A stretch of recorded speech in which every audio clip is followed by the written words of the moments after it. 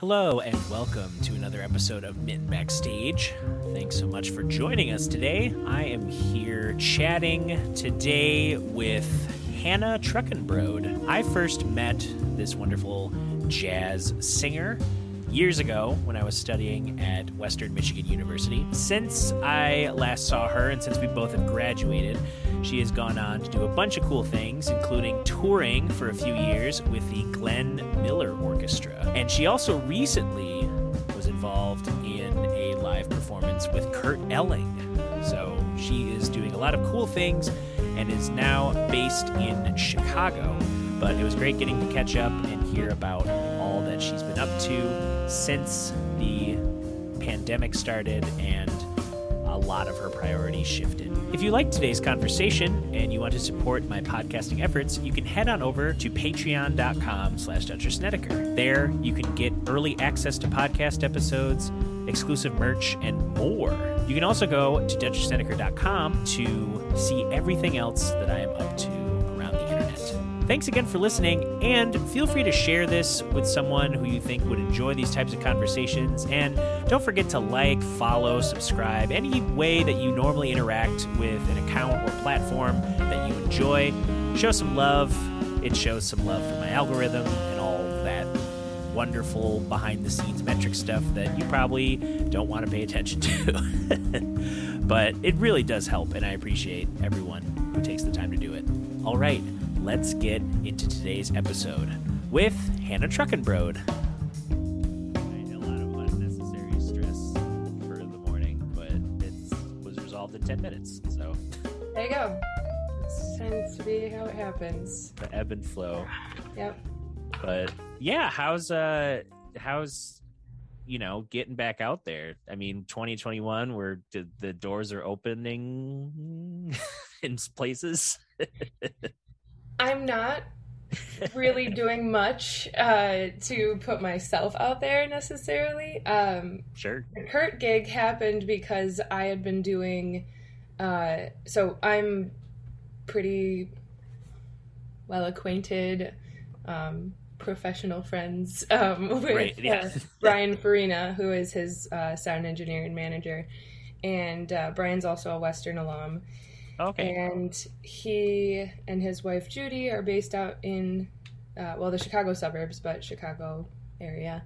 And Judy is a director for the Chicago Children's Choir. So I kind of met her in high school through my own high school choir director. And they're just really lovely people, great to know, great to work with. And Brian had me working on some graphic design and video editing throughout the past year for some things.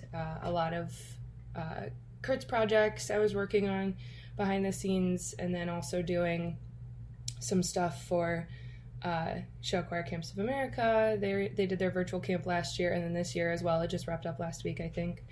And I've done videos for Chicago Children's Choir as well. So a lot of my stuff has been on the computer for the past year, but Brian hit me up maybe a month or so ago. Well, probably like a month before the actual gig, or maybe a few weeks beforehand, and was like, "Hey, you want to sing backgrounds for Kurt at Ravinia?" And I was like, "Yes." Yes. So that was that, and he got us the music. So I'll back up. The project is his new album coming out in October. It's called Super Blue. I actually don't know how much I'm supposed to talk about it, but I'm sure it's fine. I mean, you could already buy it at the shows. It's just officially being released on Audition in October.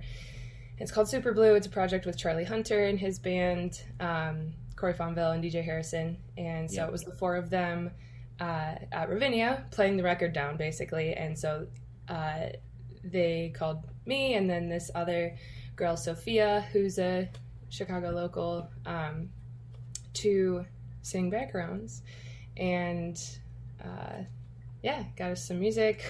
We did not rehearse. We just showed up, ran the set down at the sound check, and that was that. It was very casual, informal. I don't know if you've been to Ravinia, but it's a gorgeous venue up in the north suburbs of Chicago, in Highland Park. And it's the summer home for the Chicago Symphony Orchestra. So the big main pavilion is where CSO plays most of the summer, Okay. and then we were in a smaller pavilion off to the side since they have that residency. And it's a huge lawn. People, it's like a whole culture up in the north suburbs. Like you bring your little like tables. It's more than just like a picnic or anything. Like people bring their tables and their fine china and their candelabras and make like a whole evening of it on the grass, which is super cute. But yeah, so that was that. I wish there was more to tell you, but like that was the whole thing. And there's supposed to be more dates in the fall. Brian's going to get back to me about that. They're playing a festival in Brooklyn in October that I might fly out for. And other than that, right now, that was my one gig. Hey, that's a pretty cool gig. Yeah, Well, yeah. No complaints, obviously. Super grateful, and it's a good time. yeah, well, and because I love Butcher Brown, so anything that DJ Harrison or Corey Fonville, Hmm. all those guys, anything they do, I try to keep tabs on. Yeah, Um, absolutely. and I've been also loving that they've been getting work. It's not the full Butcher Brown band, but like those dudes are being called to do other session work, Right. production, and I've been listening to Nigel Hall's recent record. He just put together this great record that you can feel like how much fun they had doing it. Hmm. There's like a lot of cool, soul vibes, throwback Motown. Yeah, that's the One of them best. sounds like a goofy, almost like 70s game show type theme. Hmm.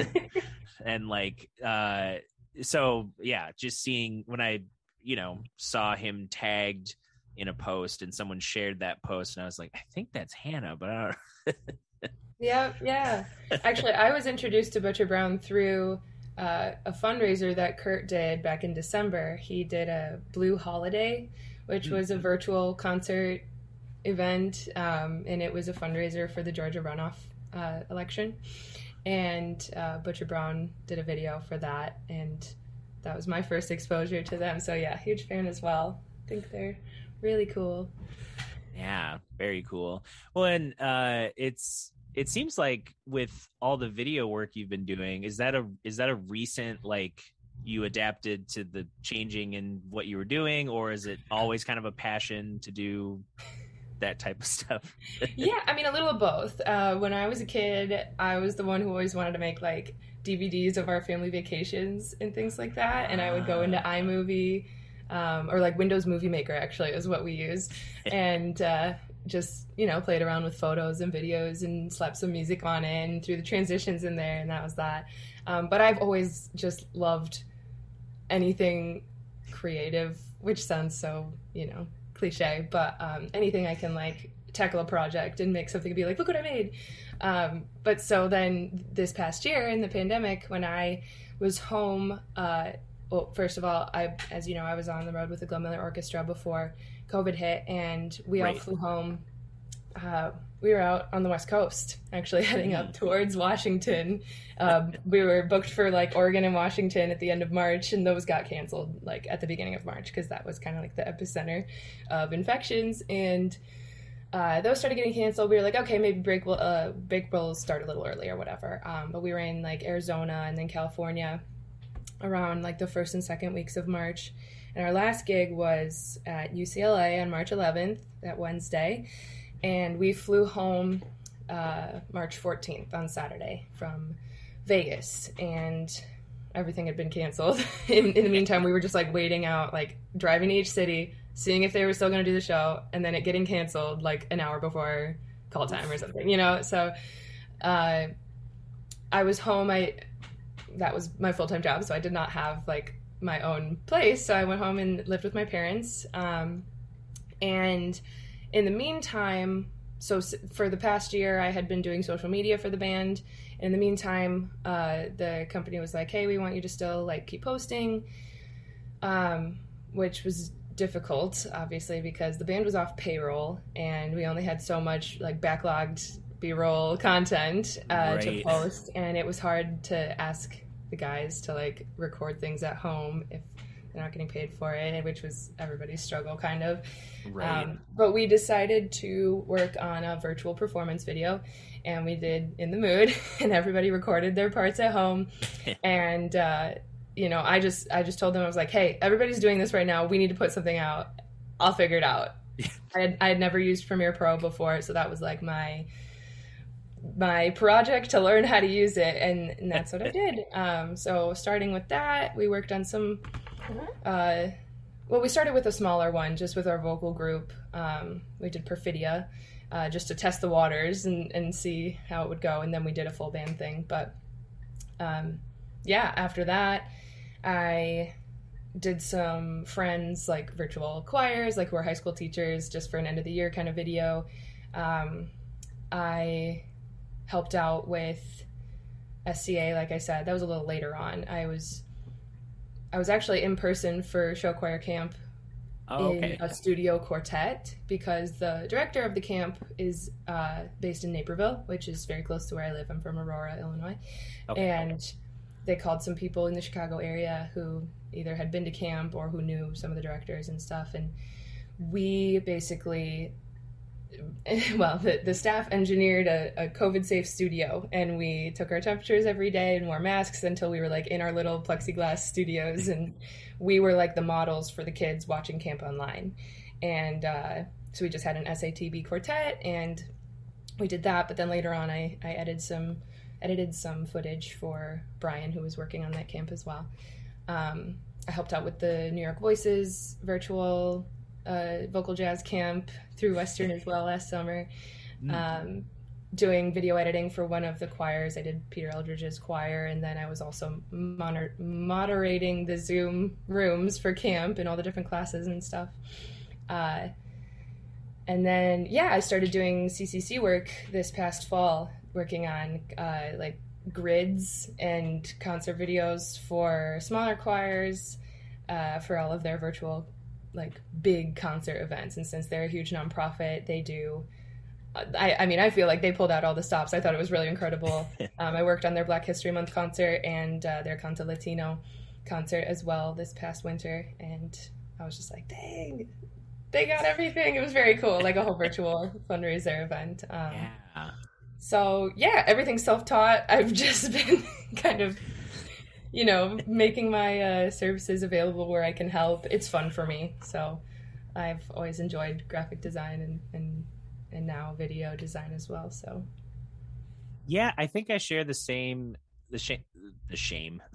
sentiment in terms of like always kind of having a passion for creating stuff. Because I remember, when I was a kid, when we went to visit, my uncle who lives in Massachusetts, he would, I don't even remember where we went. I just remember being in the car, and me and my younger cousin, we had a little Fisher-Price radio with like a microphone, and we were like improvising a radio show and recording it to tape.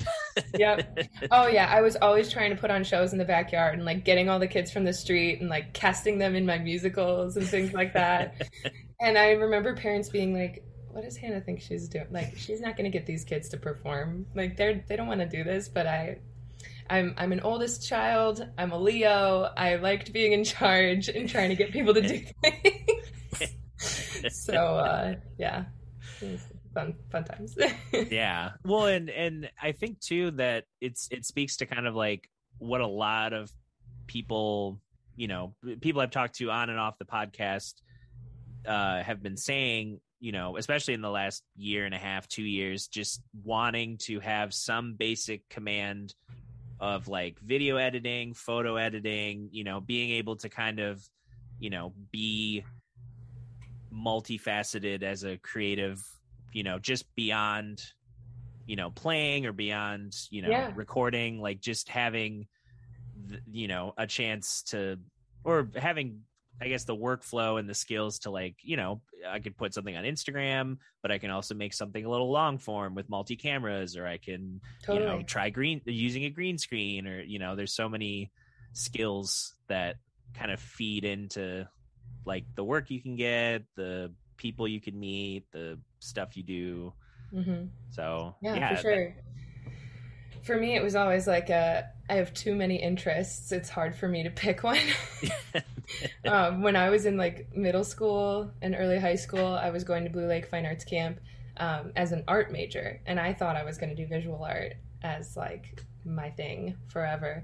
Wow. But I had a really great choir director and choir program at my high school, which kind of fostered my love of singing as like my number one. Yeah. So that was what I pursued, and it kind of always just like it came naturally to me. It was the most fun for me, so that was why I kind of focused on that one. But even still, like I think that has been something that the pandemic, obviously not a great thing, but it has been great for, is letting everybody kind of focus on hobbies they may have let fall by the wayside, or other things they've always wanted to try for the first time. So I've gotten back into like painting and jewelry making and things like that. I used to do a ton of photography in college, and I kind of let that go because I didn't want to take my DSLR on the road. And pulling that back out has been really joyful for me. So it's those things that you feel like, because you either maybe got a college degree in something, or it's the only thing you've been doing for work for a long time, you think you've pigeonholed yourself into one medium or one craft. And you're allowed to call yourself like a visual artist, even if you're not selling your art or making money from it or even showing anybody. Right. You can still include it as like a part of your identity. Yeah. And I think that's so true that like people kind of undervalue, they do something in private and they think like, oh, well, I'm not like this guy who's got, Right. art, up in all these galleries. It's like, no, but you're still practicing that craft, and it's gonna, inspire and inform, even if you don't, even if it's just personal, and not everything has to be monetized. Like I'm guilty of being like, oh, I could start doing, like last year when Pokemon cards were at kind of a boom. I was just like, it might be fun to get back into that hobby, and like maybe I'll make some content. And now it's just like, oh, I want to, I might do a video here and there, but it's more just trying to get back into the hobby of collecting in general, just different things that are fun. And, totally. I don't need to like try and be these people who are like, I bought a first edition, like an original set. And it's like, that's like $50,000. I don't have that kind of money. Yes. Well, I think I totally agree with you about feeling the need to like make content about everything that you do. I think that has become such a weird precedent over the past few years, with especially musicians using specifically Instagram and also YouTube, I think, more so than any other platforms to kind of put themselves out there. And then obviously TikTok now is like a way that musicians specifically are getting discovered and signed. And I have conversations with people who just love to play the guitar for fun or something like that. And they're like, well, I'm not a real musician like you. And I'm like, you probably play the guitar better than me. Like, and just because you didn't ever take a lesson or something like that, it doesn't mean that you're not a musician. And, that I have to give myself the same grace for like the other things that I love in my life. So. Right. And it's, those type of people too, it's like, you don't want to come across like, listing your, training or, some of the fun stuff you've done in your career. Yeah. It's like, you don't want to sound too comparative of like, no, this is what a real musician looks like. Is like, that's what causes some people to leave their, opportunities they've started to like, overextend themselves and their finances in a city that like is not serving what they want to do. And, it's like more damaging to be like, no, you only have to do art full time, and you have to feel hunger and pain, and like the negatives inform the positive output. And it's like, no.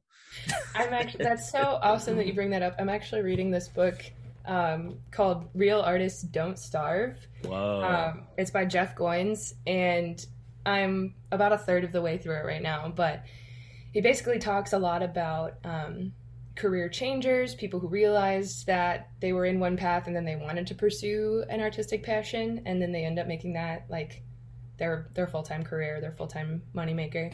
But then he also talks about how, like, if you are suffering in other areas of your life, it's not going to necessarily serve your art. And we hear a lot of stories about, you know, the greats who did suffer or had issues like substance abuse, or they had, you know, they were super lonely and didn't have like social connections, or maybe they ended their own lives, like their mental health wasn't in the best place. Right. And it makes you wonder, at what cost? At what cost do you get to pursue your art and be great? And what do you have to sacrifice? And so he makes a great argument in this book about how you don't have to do that, and you might actually serve your art better if it's not making you starve. Right. And like, I talk about this a lot with people who, you know, either they ask me about like, oh, what was jazz school like? Or like, you know, just talking about jazz, and how so many artists that are like in the history books that developed the art form that, you know, shaped it into what it is now, they all had some sort, you know, like, oh, they died young. They, you know, they had this addiction. They abused people. They, you know, did this and this and this. And like, I feel like it's important to acknowledge that, you know, like someone like Miles Davis, like, yes, he, you know, every few years he's just like, I'm gonna change everything, and then he did it, and he wore crazy clothes, and, you know, he's got a million different points of reference for his playing and artistry. But then, you know, those things in the nooks and crannies of like how he was as a person, how he interacted with women, you know, and it's all nuanced. And I think nuance is like a big thing, especially now. It's, you know, social media, everyone else trying to put their best foot forward, you know, like, right. But you don't see the 30 takes it took to get that lick down. You see the lick in one take in a 15-second reel, and then right. You think, oh, he probably just set up his phone and bam, and it's like, no. You know, nope. And you start to realize that when you're practicing and you're like, oh, I want to put this, you know, this chunk or this verse or whatever on Instagram, and you've recorded it 10 times and you've hated every single take. And you're just like, well, damn, there goes like an hour of my life. Like, I didn't think it was going to take this long or something like that. And it makes you think like, oh, those people probably had the same experience, you know? So right. It is something that it takes time. Nothing just comes like that to anybody. And that's maybe a downfall of social media, is making us feel like that just took them a few seconds. Or, you know, even outside of music, a downfall of social media is just displaying the good stuff, is just displaying the wins. And yep. So, you know, that's something I am always working on remembering, like, oh, they bought a house, wow, good for them, life must be so easy for them, or something right. Like that. And meanwhile, no, they probably worked really, really hard and had to have like support from a family member or something, especially if they're young, like our generation. Like, who's buying houses right now? So, you know, there's always more to the story that doesn't get shared.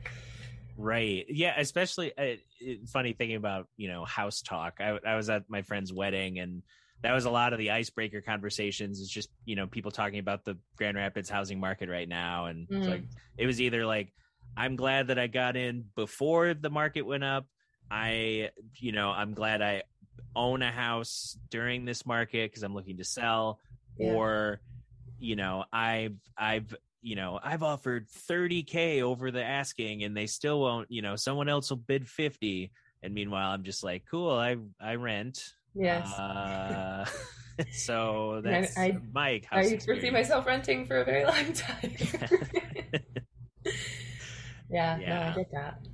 But it is definitely like, you know, I try not to get caught up in, you know, especially as I dig more and more into like social media tools and, you know, understanding these metrics, and not trying to obsess over them, but trying to see the trends as, you know, informing some of my decisions, and not even purely like I don't want to be that guy that turns into like, oh, people like it when I do this one thing. I'm only going to post about that, because that's Right.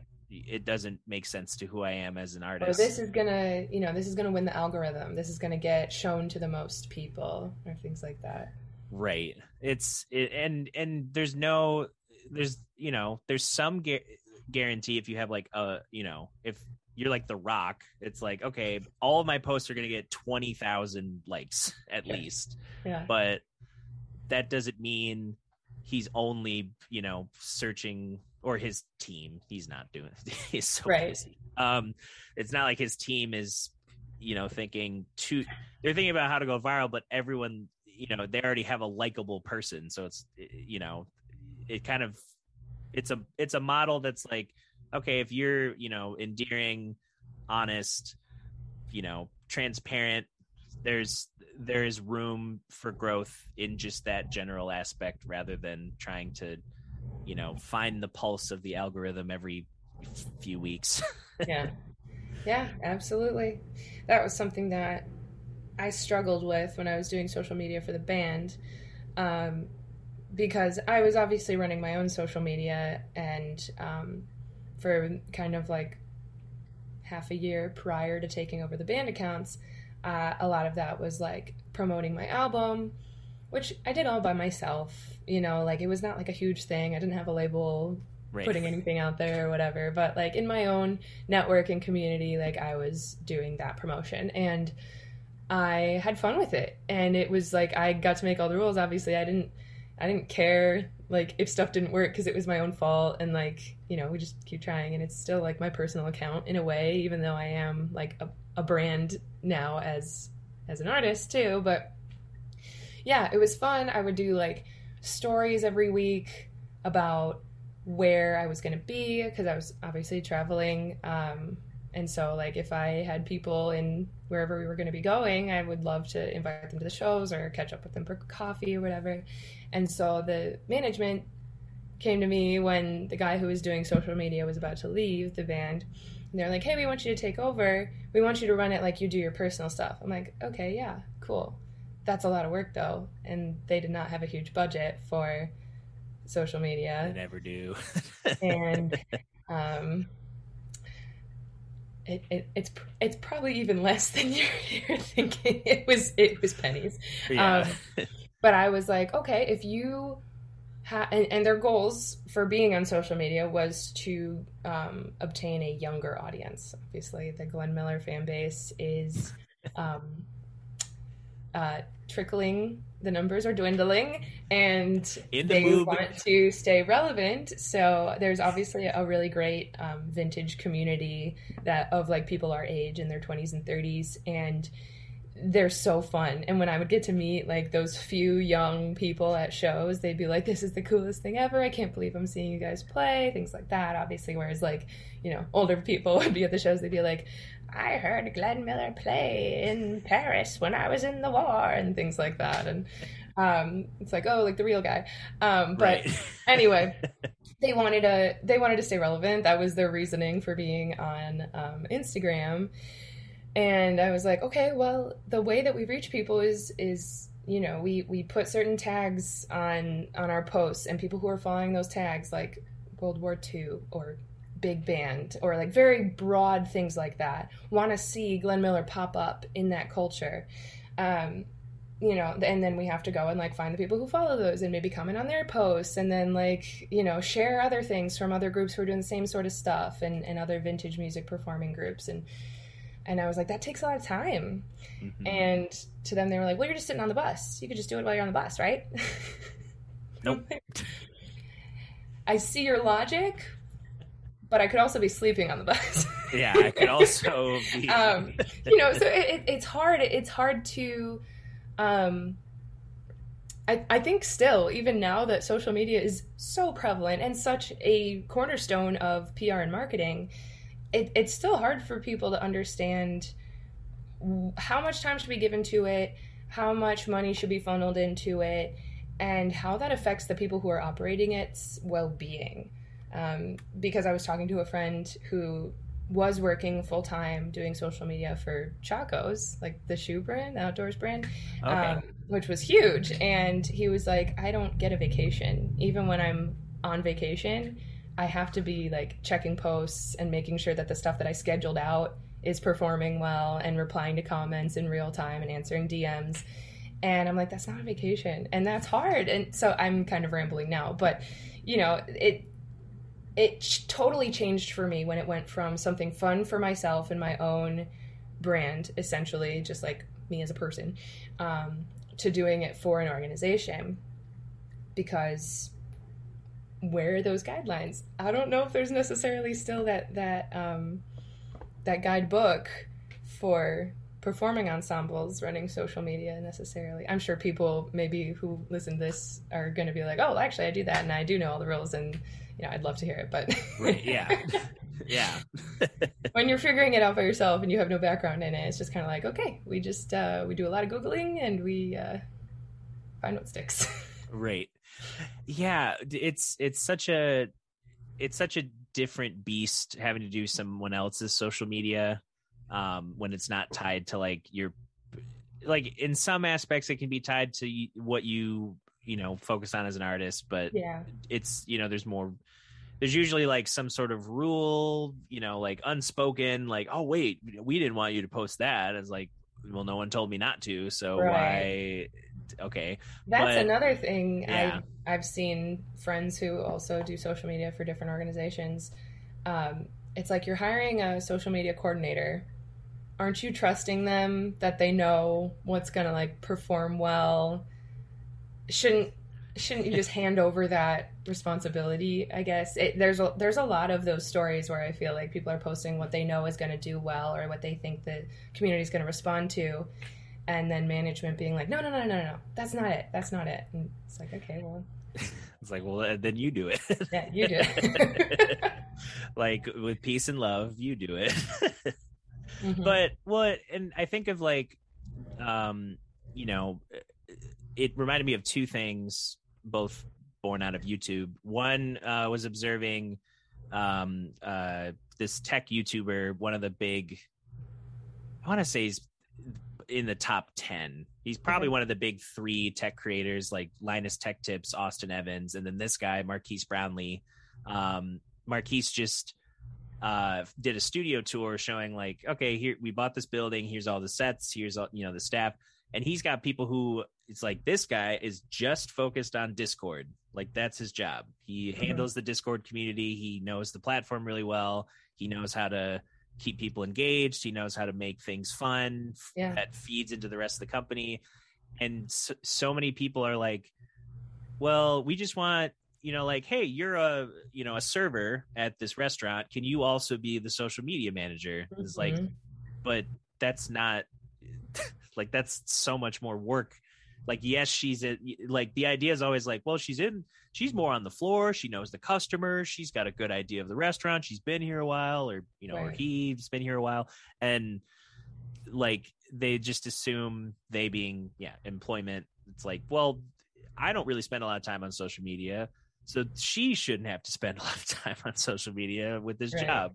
It's like, no, you got to find someone who's like really, that's like a passion, but also understanding that they need the space to develop an audience, develop a voice for the platform, develop, you know, all these things that, because I think about, you know, like I know I need to up my game a little bit with Third Coast's recording companies posting. And when I kind of was assigned that role, it was kind of like, oh, the last post they had done was like a month ago, so they were just happy to have anything sooner than a month.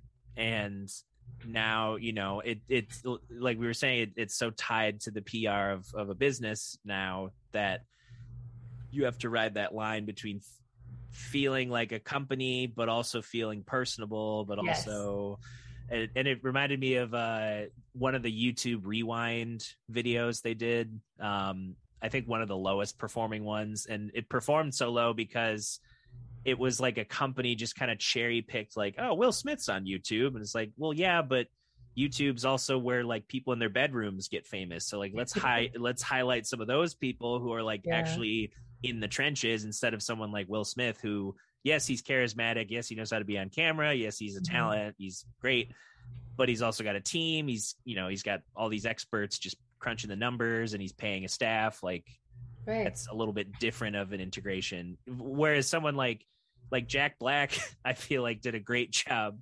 endearing himself to YouTube, because he's already a personality, and he let his like 12-year-old son be the producer. So he knows how to edit graphics, he knows how to do jump cuts. He knows how to, he's like, Dad, do this. And Jack Black's, knows how to take directions. So he just, it was a fun moment of synergy where he didn't feel like a celebrity, even though he's a celebrity. And I think more people can learn, not saying give all your social media content to your nephew, but just like, well, I understand think, totally. There's something to be said for the average Joe having the power to market their, it's a whole new element to small business, right? And that goes for artists and musicians as well. You have all of the tools at your fingertips to propel your career forward, whereas maybe 50 years ago, people couldn't do that except for maybe on a very local scale by word of mouth.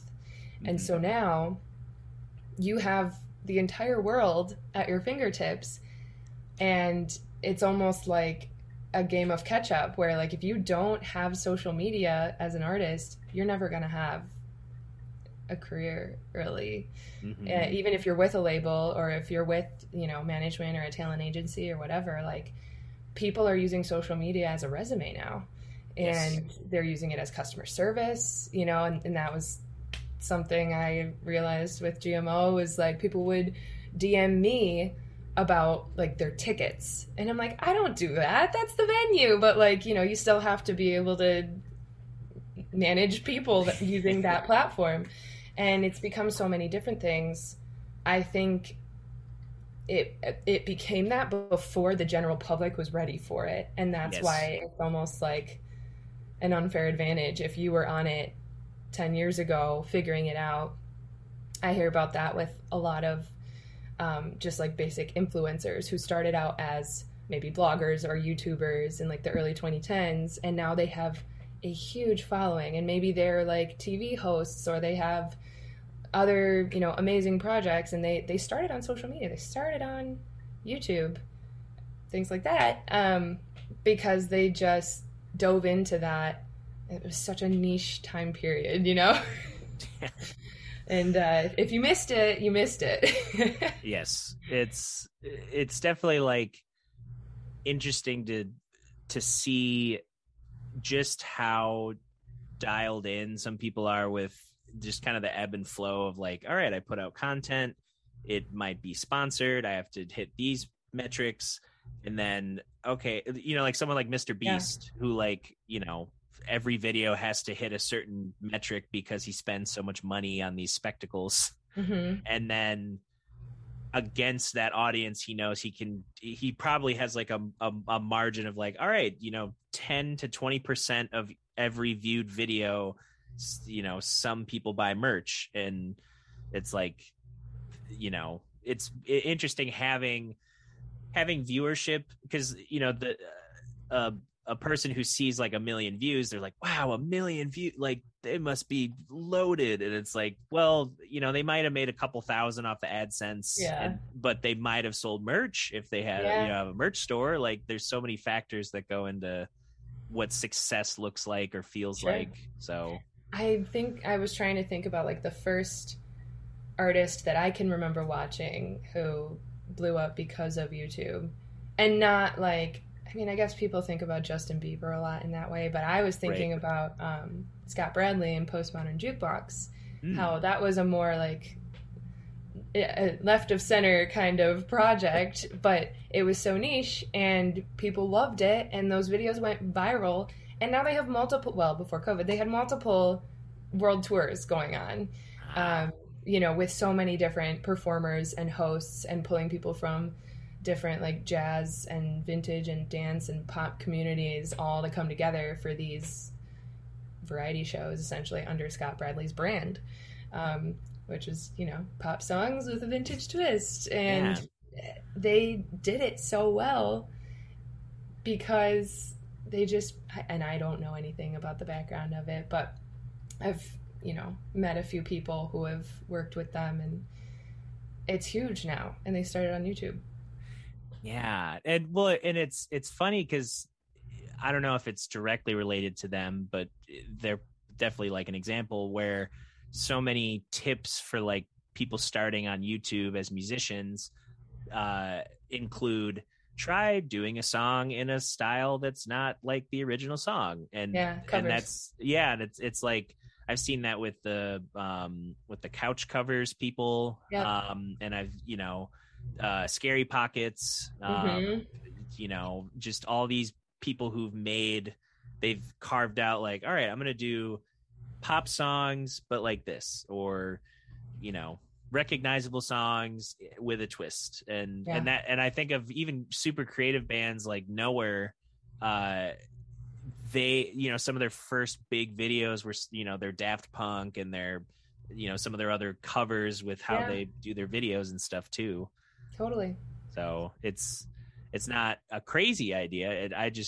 It's funny that like people are constantly having to adapt their advice for these platforms too. So true.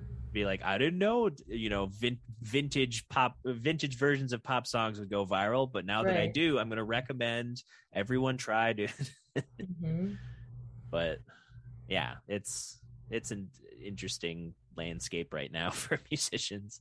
It moves so fast too, and like the nature of trends, and that's something else that's like super prevalent on TikTok right now, is that if you miss a trend, you miss a trend. It's over in like 3 days, and if you do it like a week or two later, it's like, where have you been? Like, we're on to something else now.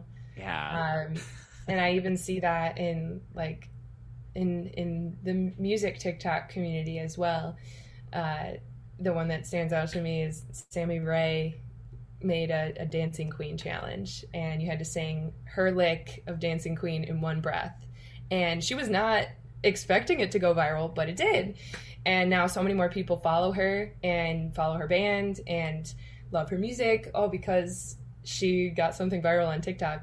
It's a huge tool, but it's also like, it's momentary. It's gone like that. And if it doesn't catch on, it doesn't catch on. Yeah, it's like it's almost like, you know, TikTok feels like, you know, like online window shopping.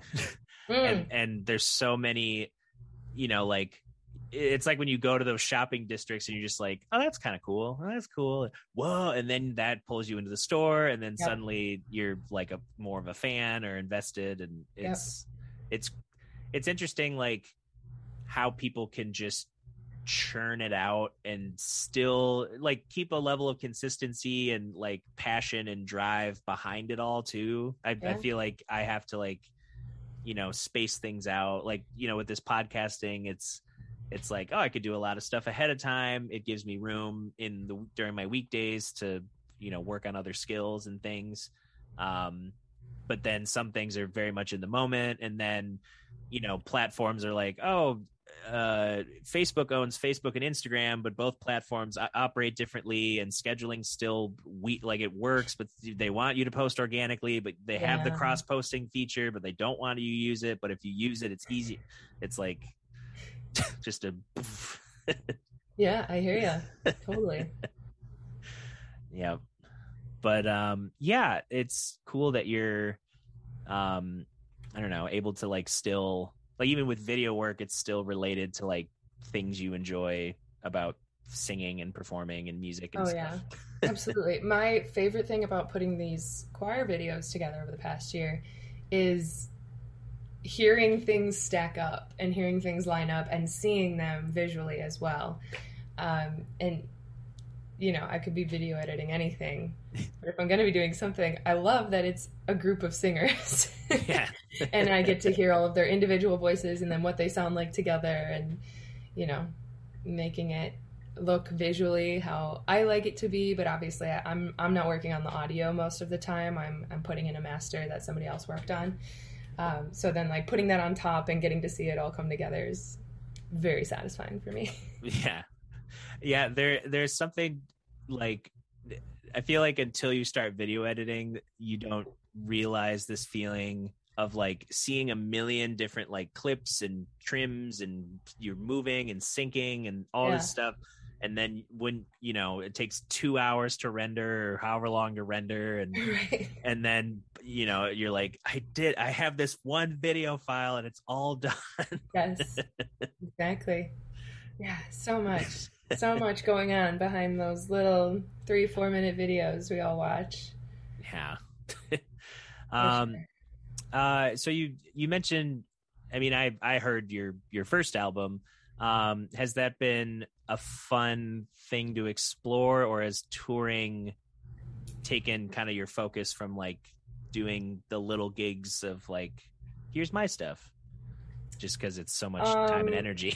yeah, I mean, when I was with Glenn Miller, that was it. That was my full-time gig. We were doing at least 4 or 5 shows a week, Wow. and we were on the road 45 to 48 weeks out of the year. And every once in a while, some of the guys would get like one-off sessions in a town where they might know somebody or whatever. They might go out to jams and stuff. But I was typically more resigned to just chill.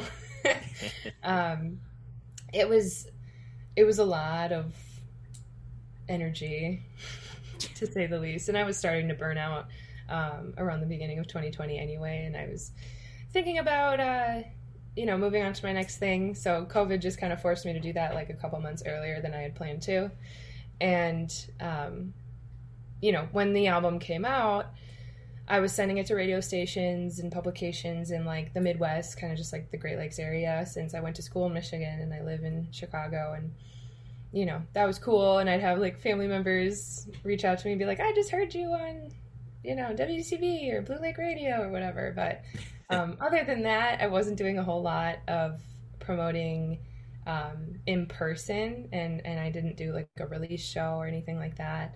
Um, the purpose of recording the album really was to sell the physical discs on the road with the band, and that was why it ended up being the tunes and arrangements that I did. It kind of had to be in the same Great American Songbook vein as the band in order to sell it out there, and it did really well on the road, which I was grateful for, and it was part of the reason that I stayed with the band as long as I did as well, just because a girl's got student loans. Yeah. Gotta get the loans. Yep. So I was so grateful for the reception that it had from the fans, though. I had a lot of people messaging me on my website and Facebook saying, like, I've been following the Glenn Miller Orchestra for years, and I bought your CD at the last show, and I love it so much. It's great to hear you, and can't wait to see what else you do. And very kind people, saying things like that. But yeah, other than that's basically the extent of that project in general. And now I have, because I had just reordered a bunch of CDs in February 2020, I have like hundreds of discs sitting in my apartment that I'm just never going to sell. But if anybody's listening to this, it's on my website. Yeah, that's what happened to our vinyl for Earth Radio's second Yeah. album. We bought, because it was like, I think it was like 2,200 from Furnace Records to get 300, and then it was 2,400 to get 500. Yeah, they do that, where it's like it just economically makes more sense to get 1,000 instead of 500. Yep. It goes from like, maybe $2.50, $3 a disc to like less than $1 a disc or something. I remember. Yeah, and I'll never forget. I got them sent to a hotel in Boulder end of February, and I had like 7 or 8 boxes, heavy boxes of CDs, and we did everything in one bus. So we all had. Oh no, I'm frozen. I don't know if you can hear me. Oh, It's me. I. Okay. Oh, there you are. Cool, I'm back.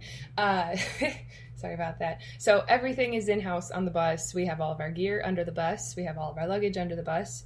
And then we've got all of the guys' suit jackets, my wardrobe closet, and then like all of the merch, band merch, including myself and the male singers' CDs as well. And so we had t-shirts and CDs for the band. And hats as well.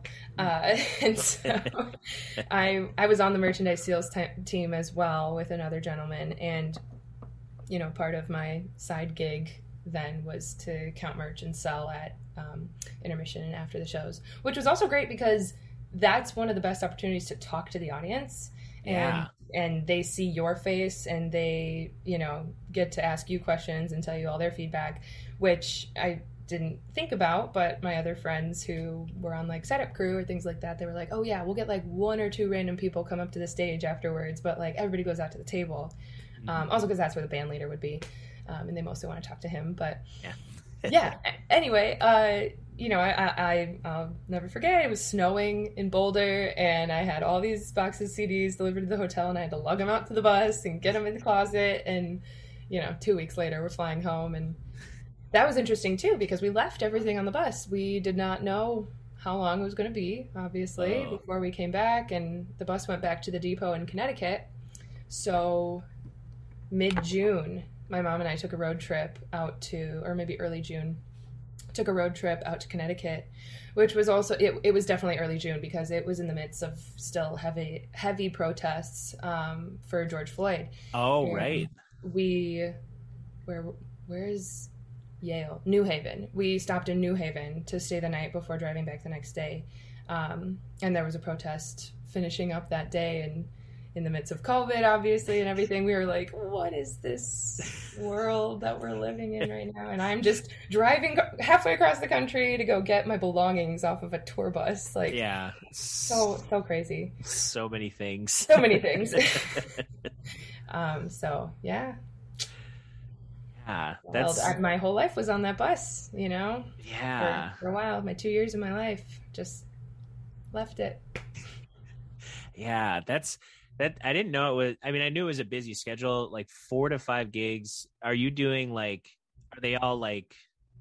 They can't all be the same. I'm thinking like, you know, in my head, like, okay, weekdays, like school visits or like community center, like. It was the run of the gamut.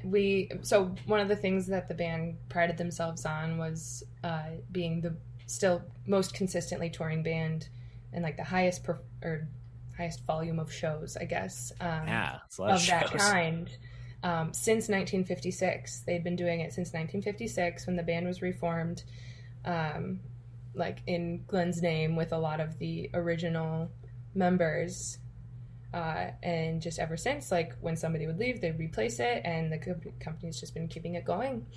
Wow. So yeah, I mean, some of them were, and in order to keep that schedule so full and to keep us on the road for so long, they would just take whatever they could get. So we had a promoter who did like the giant symphony halls and performing arts centers in the major cities, and those were awesome. And then we did a lot of high schools.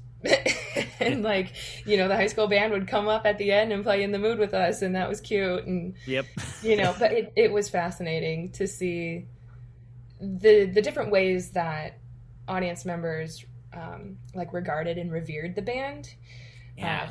Some people being lifelong fans and being like, I've met every band leader, and I've met you know, so many, and like some fans who became friends, and you know, some of the lifers on the band who'd been there for 20 years, give or take, just like become friends with the fans who have been following the band for so many years because they just keep seeing them. Yeah. And that was cool. Yeah, we've done trailer parks, we've done campsites, and then, you know, we would go to Japan for a month every year, which was really cool. They'd been doing that for, I don't even know how long at this point, maybe since the 60s or 70s, every year. Yeah. To Japan, and they treated us like kings over there.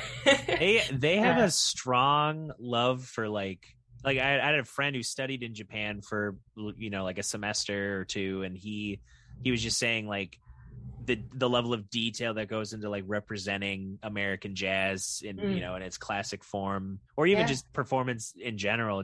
I could see why like the Glenn Miller Orchestra coming over, they'd be like, yes, this is what we all trained for.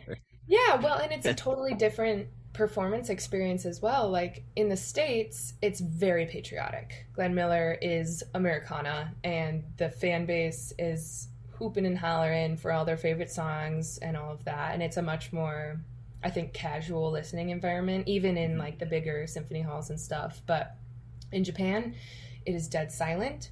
They are so respectful of the entire performance. We change a lot of the speeches in between songs, obviously, because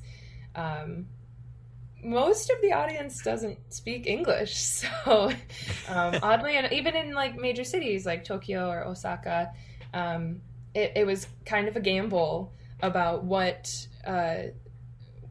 we would talk about, I guess, talking about like the arrangers and the tunes and stuff.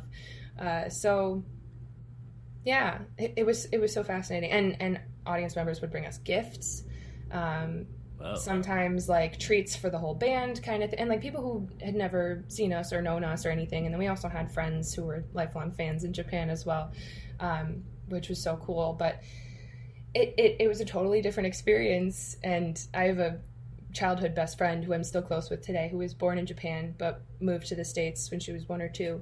And she was like, I've been to Japan to visit family like so many times throughout my life, and you have seen Japan in ways that I will never see it because of the way that they revere music like that and the music that you're performing. And I'd never thought about that. It's like, wow. It was really cool. It was really cool. Wow.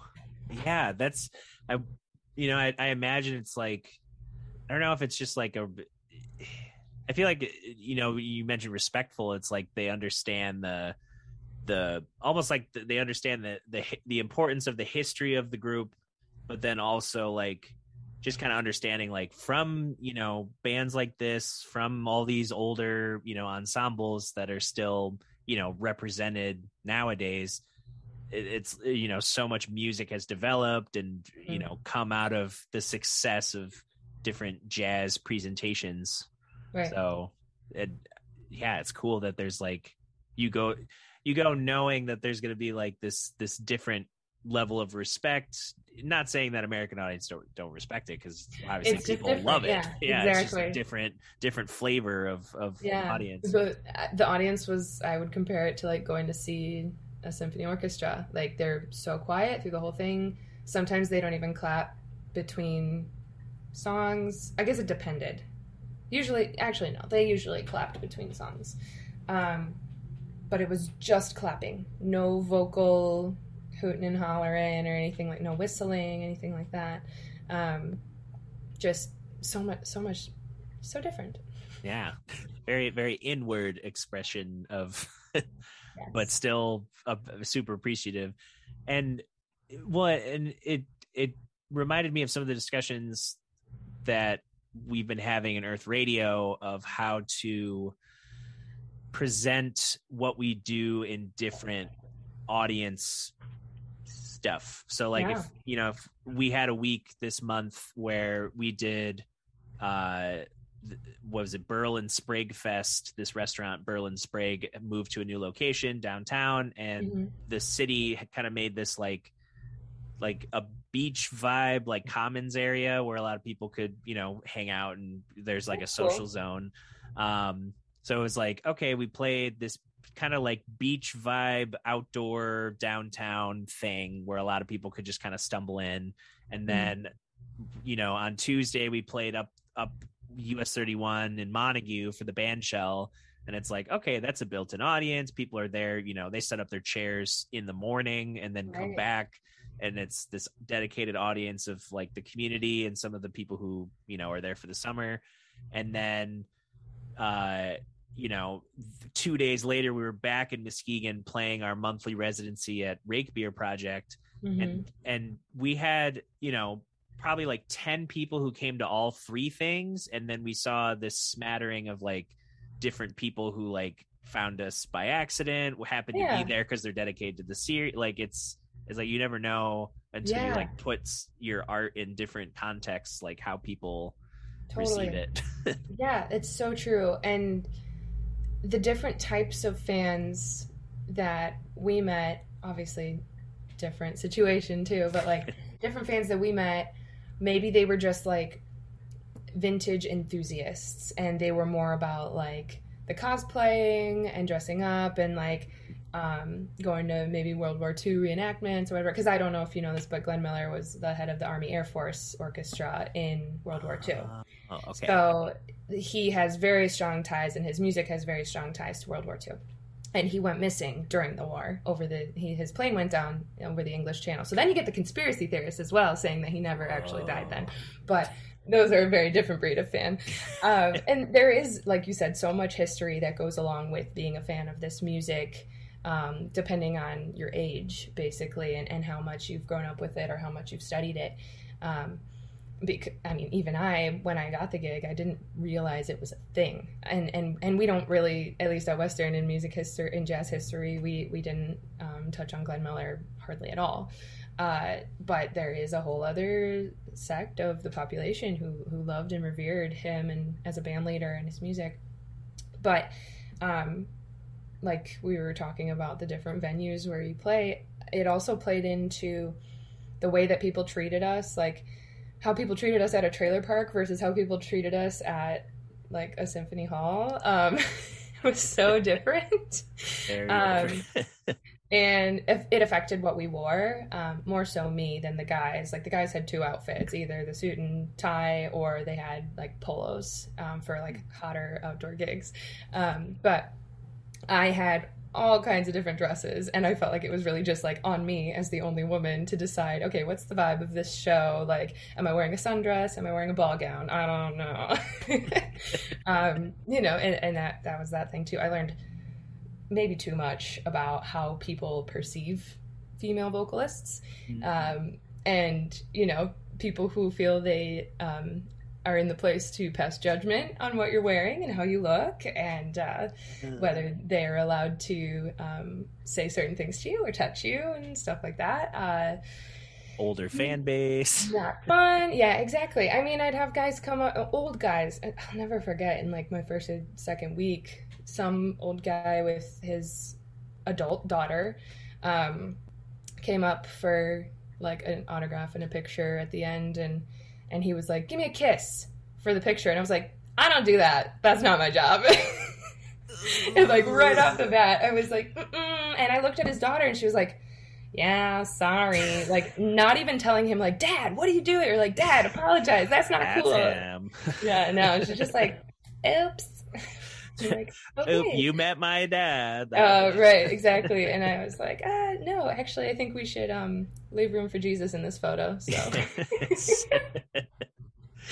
man, but yeah, that was a huge element of the gig. That I guess it wasn't unexpected, but you don't know how to navigate it until you've done it, and definitely a little wake-up call.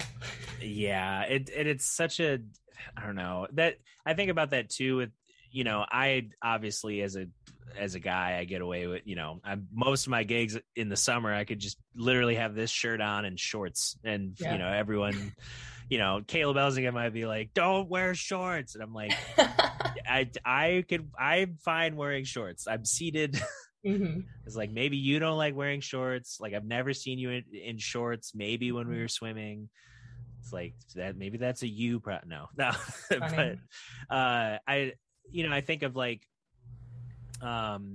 because with Hannah in our in Earth Radio, right. She, I gig with her in that band, and then I'll gig with her in Blue Water Kings, mm-hmm. and I'll see those differences in like, how she, like for Earth Radio, she dresses, super creatively, whatever mm-hmm. combination of things she wants to throw together. And it's cool. And then, just having to kind of have the polish, like, well, the dress or the, very, very like cookie cutter, like this is what a professional should wear. Yeah. But, it doesn't matter what she has on. Someone's going to, approach and just not know how to speak like a normal person. Yep. And it's just watching it in real time. And you're like, oof, this is not, no. Because she also is at the merch booth after shows. Right. It's, you get those comments and some, it's funny because like some people, even if they, I feel like most people who are, an older crowd, they have young people in their life that you'd think they'd observe some of their, how they speak and what they're talking about. A lot of people bring up, mental health or like, don't be a creep or don't, like respect people's, privacy and space. And yet they're just kind of like, they go into autopilot of like, well, this is what I said to get my wife in the 50s. Yes. Like, but this isn't your wife. Yeah. I find, there were things that I loved about being perceived on the band, which was like I had a ton of fun exploring vintage fashion and beauty. And so I like throughout my 2 years, I experimented with so many different ways to do my hair, figuring out rollers and pin curls and stuff. And basically after my first summer, I was doing it heatless, like just doing rollers or pin curls, which was great. And my hair was so healthy because of that. But, people like I would have women come up to me and it would be like a bonding experience. And they'd be like, oh my God, I love your makeup, or I love your hair. How do you do your hair like that? Things like that. And those were the moments that made me so excited and happy. And so like I tried to really reconcile and balance like the good with the bad, or with shopping, like thrift shopping. Being in so many different cities all over the country, I was always looking for like a cool new dress or jewelry or shoes or accessories, whatever, to add to my gigging wardrobe. Because I started on the band with 2 dresses and they were both like evening gowns, and I just had 2 different colors to alternate because the guys have 2 different suits and ties. And by the time I left the band, I think I had 8 or 9 different dresses. But it was also because, we got through... Actually, no, I started with 3. I did have a short dress for outdoor gigs. But yeah, as I progressed along my time with them, realizing the different venues and situations, there would be different... different dress codes, I guess, that would make me feel more comfortable, or just literally adding variety to my life. Yeah. Because, and I think you were starting to ask this about whether it was the same show every night, or maybe you were just talking about venues, but like it was essentially the same show every night. We just kind of rotated different charts. We would play like the hits, Gotta play the Pennsylvania hits. 6 5000, String of Pearls, Moonlight Serenade, American Patrol, all of those would be in the show every night because people come to hear those. And then interspersed and like the songs that I would sing for my solos, and then some of the group tunes as well, because we would have a moonlight, we were called the Moonlight Serenaders, which is a take on the Modern Airs, and which was Glenn's vocal group. A couple of guys from the band would walk out and we'd have basically 5-part vocal group. Those would kind of rotate every night, so we would get variety through that, but then like you're playing the hits every night. Which I don't sing any of the hits, well, except for Chattanooga Choo Choo. Yep. I would sing that every night, but yeah. And it was amazing, our lead clarinet player, who was one of the guys who's been doing it for over 20 years, he never missed a note ever. Like, there are like, people this is who me. Like that was his identity, and he was so good. He just, everything was the same inflection every night, perfect. Wow. There's something to be said for, in jazz, we're always like, transcribe this and that. Hey, have you listened to this album that was, a B-side from a basement session in the 60s? Yeah. Like, this one's killing. And so, there's something to be said for people who, they transcribe something and they learn and they adapt it to their own vocabulary. And then there's the other side where you're recreating that moment in a way that it's so clean that it's almost like it transcends just being like, oh, he's just like no original ideas, he's just copying. It transcends that a little bit to get to like, oh, he's so good at this type of, work and Right. and his instrument by proxy to be able to like accurately recreate something that was probably just the spur of the moment. It was just an improvised thing. Yeah. Yeah, and I mean, Glenn Miller's reed section is sort of iconic in the big band world, being topped with a clarinet. Obviously, Mhm. the Glenn Miller reed sound is something that the band leader would talk about every night in the show, and that was kind of like a little history lesson that he would throw in there. But it's difficult. It is difficult to get that section to play in the style and in tune, especially with the heavy vibrato.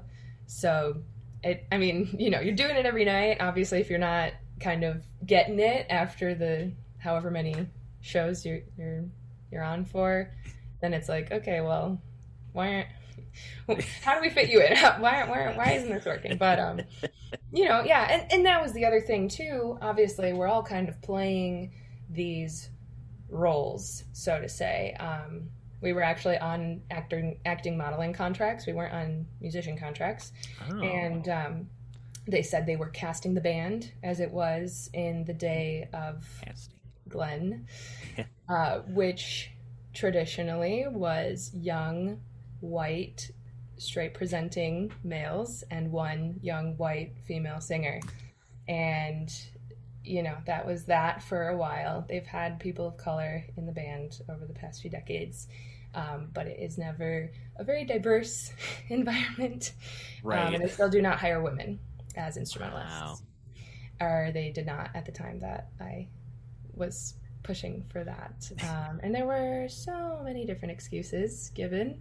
It's our heritage. Sure. I mean, even down to like the logistics of things where they were like, well, if we had another girl in the band, you'd need a roommate. You would have to live with her. And one of your perks as a singer is you get your own room. I'm like, I'm begging you for a roommate. I'm begging for any female energy in this environment. Surrounded by all these men. Yeah, exactly. Because it was a perk that I got my own room. That was nice. And I was reimbursed by the company for half of my hotel rooms when we had to pay for them. And, whatever, other guys had a roommate. And I did, like, there were moments where I envied that relationship, that some of the guys who got lucky and became very good friends with their roommates and had a good situation there. Obviously, it was very nice being the only woman to have kind of a privacy and like a respite from it by having my own hotel room. But yeah, at the end of the day, I told them so many times, I was like, this band's social dynamic would be so much stronger if there were women here. This would be a better educational experience when we go to high schools, because I've literally had students come up to me and say, why is there only one black guy? Why aren't there any girl instrumentalists? Kids are smart. Kids recognize these things. And student musicians want to see themselves represented on stage. Yes. So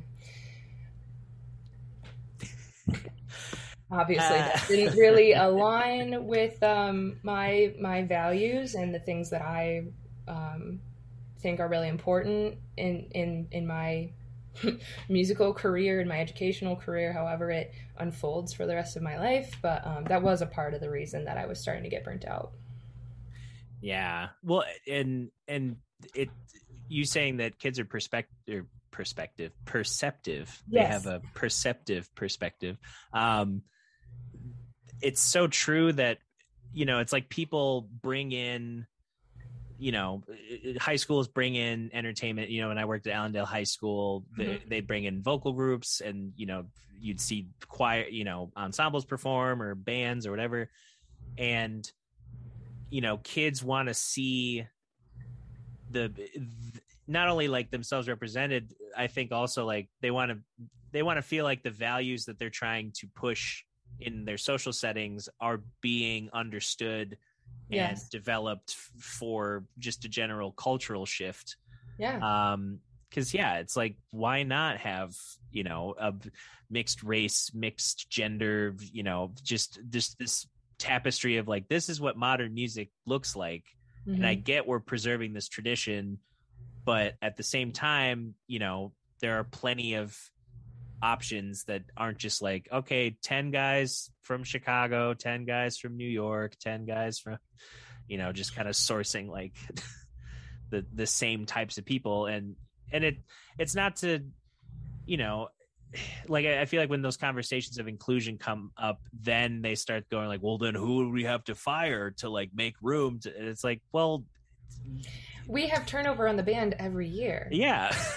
Like, and that's what I would say. I would say make it an initiative to fill the open seats with a woman or another person of color, preferably a woman of color. Like, it's not hard. And their response would be, we just don't have those people auditioning, or they're never the best candidate.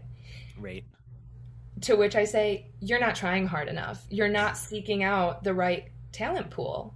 Or you're not seeking out the talent pool where you would find that, and unfortunately, the legacy that the Glenn Miller Orchestra holds in social settings is not something that a lot of people who aren't young, white, male, college-educated musicians who are just looking for a gig, and they take advantage of that. They're trying to hire people right out of school so they don't have to pay them too much, It's yep. It is the nature of the world, and the business that, was just it wore me down. Yep, you're just done with it. Yep.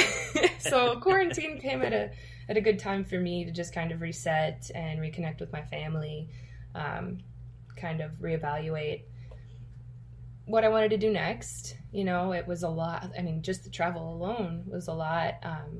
Feeling like I didn't necessarily have like a community that I was rooted in. Obviously, the band was a community in itself, and there are so many special memories from that experience of road life that I will never get anywhere else. But it works for some people long term, and I don't think it was going to be something that I could have done much longer, just because I like to nest and I like to be a part of a community, and I want to feel like I am making a measurable difference where I'm at. Yep. And that became very clear to me as we all sat at home and had to sit with ourselves and decide, do I like my life? Do I like who I am? And what's next, obviously. Yeah, that I feel like that's been such one of the unplanned, I guess. I mean, a pandemic is unplanned. Right. Definition of unplanned. But in my head, as things kept getting extended, I just thought, like, okay, I guess I'll have to take the energy and time and all the things that I've done prior to this, and I'm going to have to just turn that up when there's nothing happening.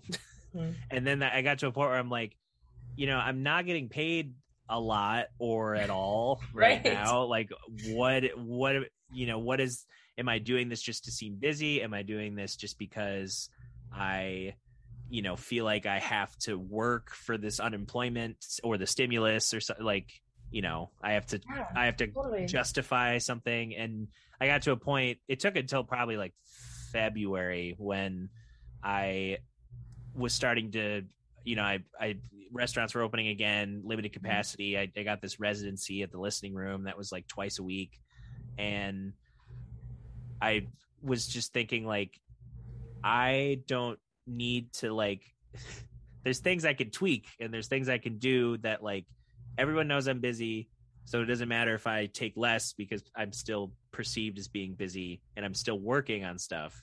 And it's still, I don't need to, like, actually, like, I'm going to do, 16-hour days every day for 5 months. And it's like, that's what's going to, like, ruin a lot of things. Yeah. And it doesn't make sense. Yeah. I mean, I find that very interesting. Do you feel like it's important to you to be perceived as busy? Yeah, it's interesting because I feel like and I joke about this, that I feel like I've been busy since really like 8th grade going into 9th grade. Yeah. I've just been busy because I'm taking private lessons and performing. I'm in high school. I'm involved in my church twice a week, and Sundays are like pretty much like church. You're doing, maybe you're on the worship band, you're in a service, then you have Sunday school, and you have youth group, and then I was part of Grand Rapids Initiative for Leaders, which met, once, sometimes twice, sometimes 3 times a week for different events. And that was kind of like supplemental church plus like a smidgening of certain, life skills, plus learning about, how to, organize, how to empower your community, how to, recognize things like, wage slavery, or like, all these problems with, systemic racism. Mm-hmm. And, going to Grand Rapids City High School too, it was a very, involved, high performing school. So I've just been, I just got used to like, oh, I'm just always doing some kind of work, and people know that I do that. And that's how I get a lot of work, is just that people know I can get a lot of work done. And I've got to a point where it's like, I want to still have all my creative needs met and still feel like I'm doing the projects I want to do, but I don't have to like like you leave the water running, eventually the sink's going to overflow, like, and that's not good. It causes all that. I love that analogy. I haven't heard that one yet. Yeah.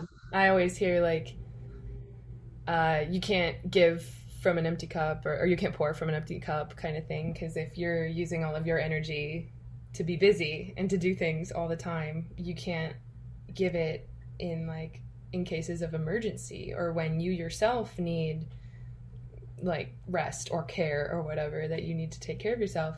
That was definitely something that I welcomed when quarantine hit. And there were definitely points in the time where I was just like laying on my bed like, oh God, what do I do today? Like, but at the same time, I had not had that opportunity since, like you said, since I was probably in like 7th or 8th grade. Mm-hmm. And I was so extracurriculared out as a high schooler, and then in college with ensembles and practicing, and I even tried to do like some student organizations for a couple of years that I was involved in. And at a certain point it hits you, either it's a medical diagnosis, or if it's a family member who needs extra care or passes away, or whatever it may be. There are these things that we are recognizing now, especially at this point in our lives, that require us to slow down, that require us to maybe not always say yes, which is a culture that I definitely picked up in music school. Say yes, because you never know what opportunity it's going to lead to, or what connection it's going to make you. And that is such a good philosophy, and I still stand by it, and I am always staying curious and open when I do say yes. But I've found for myself, I'm like, I need this many hours of sleep, I need this much exercise, I need these foods in my diet to feel like I can give my best self to the things I say yes to. And if that means saying no to other things, then I have to. Which has, been a fun little mental exercise. Like, do I even deserve to be a musician? Do I deserve to be a working creative person if I'm not sleeping and breathing my craft? And right, we're exploring that. And it's obviously not a thing that someone is deserving or undeserving of course, right. But it's the way that we want to craft our own lives around our own values. Yes. And well, and especially like, I think I mentioned in a text how I've lost like 30 pounds so far, and I've my diet's changed, and I noticed like just the ability, like, oh, even just moving is easier. Like the energy comes to like I have more energy, but then I also have a better sense of like, all right, I need to do these things in the morning. I need to get back into that semblance of a routine. Cause I realize a lot of the habits I picked up in college were, unsustainable. Yeah, it's totally like, all right, late night in the practice room, get up, or I'm gonna Right. grab, something from the student center before I go to class, and it's, I had a Cliff Bar and it's been 6 hours, like, Yeah, and then it's just like it's all goes downhill from there. absolutely.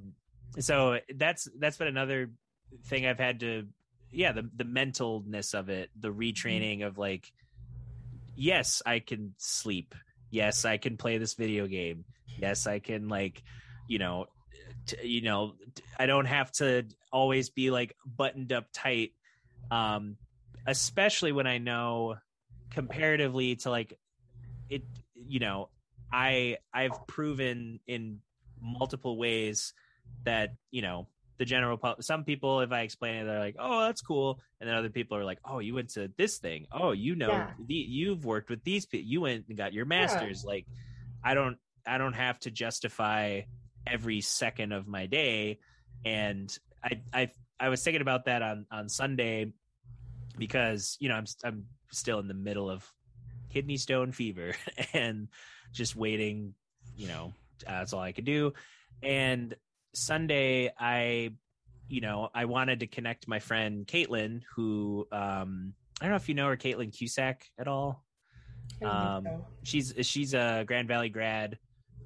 We went to school at the same time. She started in the piano studio, and then she kind of shifted towards vocal and musical theater, and she suffered a concussion years ago, and it forced her to like she has these these big moments of brain fog. Like it physically hurt to like perform, so she had to take like 2-3 years off of music, and she's now stepping back into, she understands how to manage these symptoms and things, and she wants to step out and do stuff. And she's still, she's trained, so she sounds great, she's writing music, but we were gonna meet up with the engineer at Third Coast, Kevin, and he's got a sailboat.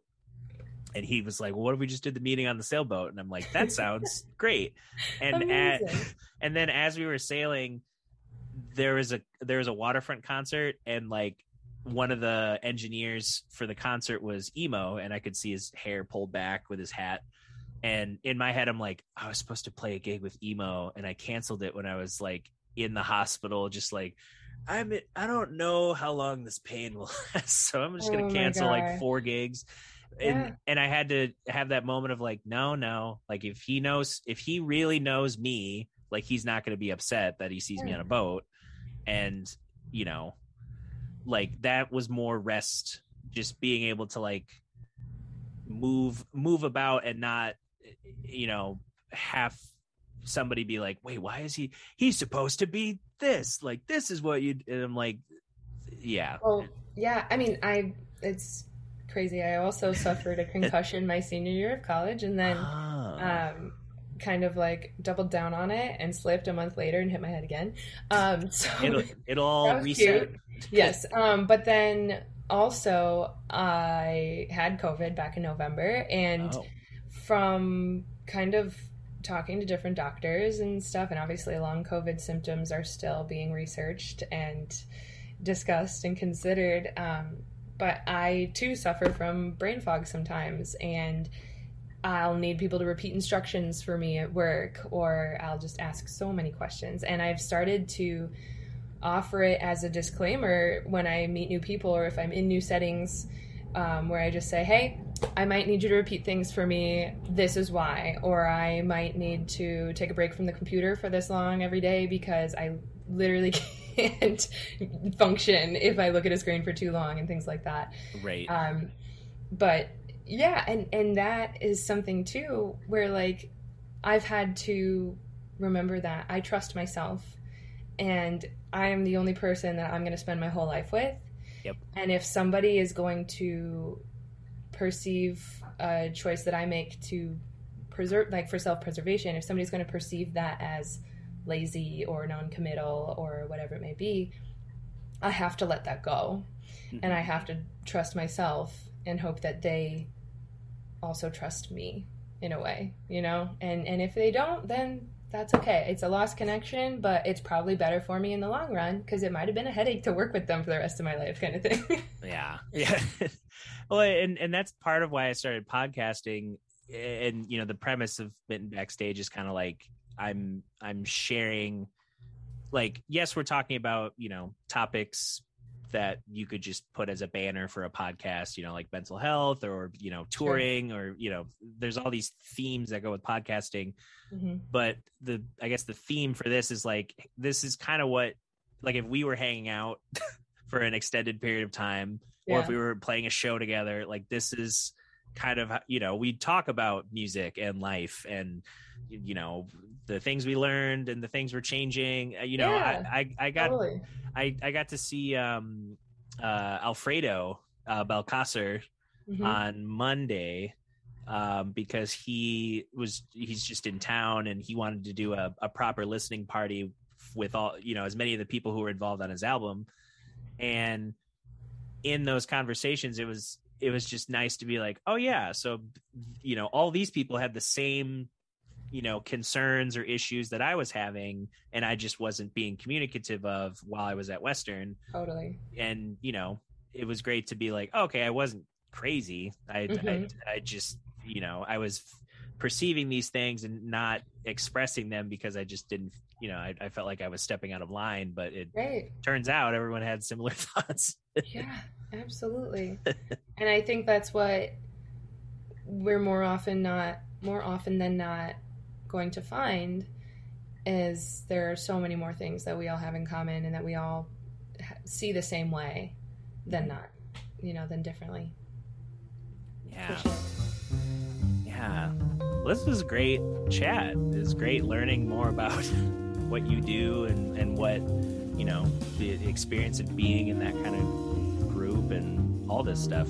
Yeah, totally. An open book. Yeah. Where should people, do you want them to find you? You got all those albums you still got to sell. Yeah, if you're interested, obviously, you can check out my website, which is just my name, Truckenbrod.com. I don't do a ton of music things on the internet, but if you just want to follow me as a person, my Instagram is Hannah E. Truck. My middle name is Elizabeth. That's what E's for. And then you can also find my artist page on Facebook, which is not super active either, but that's just Hannah Truckenbrod. It's a vocalist page. And I'm also on TikTok. You can find me on TikTok. Again, I'm not posting a lot of music stuff. It's a lot more silly things. I've found my place in Taylor Swift TikTok community, as I am a huge Swiftie behind and in front of closed doors. So, this was so much fun, Dutcher. Thank you for having me, and I wish you nothing but the best. I hope I'll be up in West Michigan soon enough, and I just need to hear Earth Radio play live again. It is a need, not a want. Yeah, and I'll let you know, we might be going to Chicago this fall. Oh, that would be dope. Yes. Yeah, we're trying to do, we blocked off 2 dates. I'm trying to make it 3. That would be sweet to just do a weekend and see all the folks we saw in 2019. That would be awesome. I'll be there. Awesome. Well, yeah, take it easy. Take care. All right. Talk to you later. Bye. Yeah. Hey, thanks so much for listening to this episode with Hannah Truckenbrod. I'm trying an outro while the credits roll. I want to thank all the Patreon members, all the subscribers, everyone who supports these podcasts with your ears, with your dollars, all those great things. And we will catch you next time on Mitten Backstage.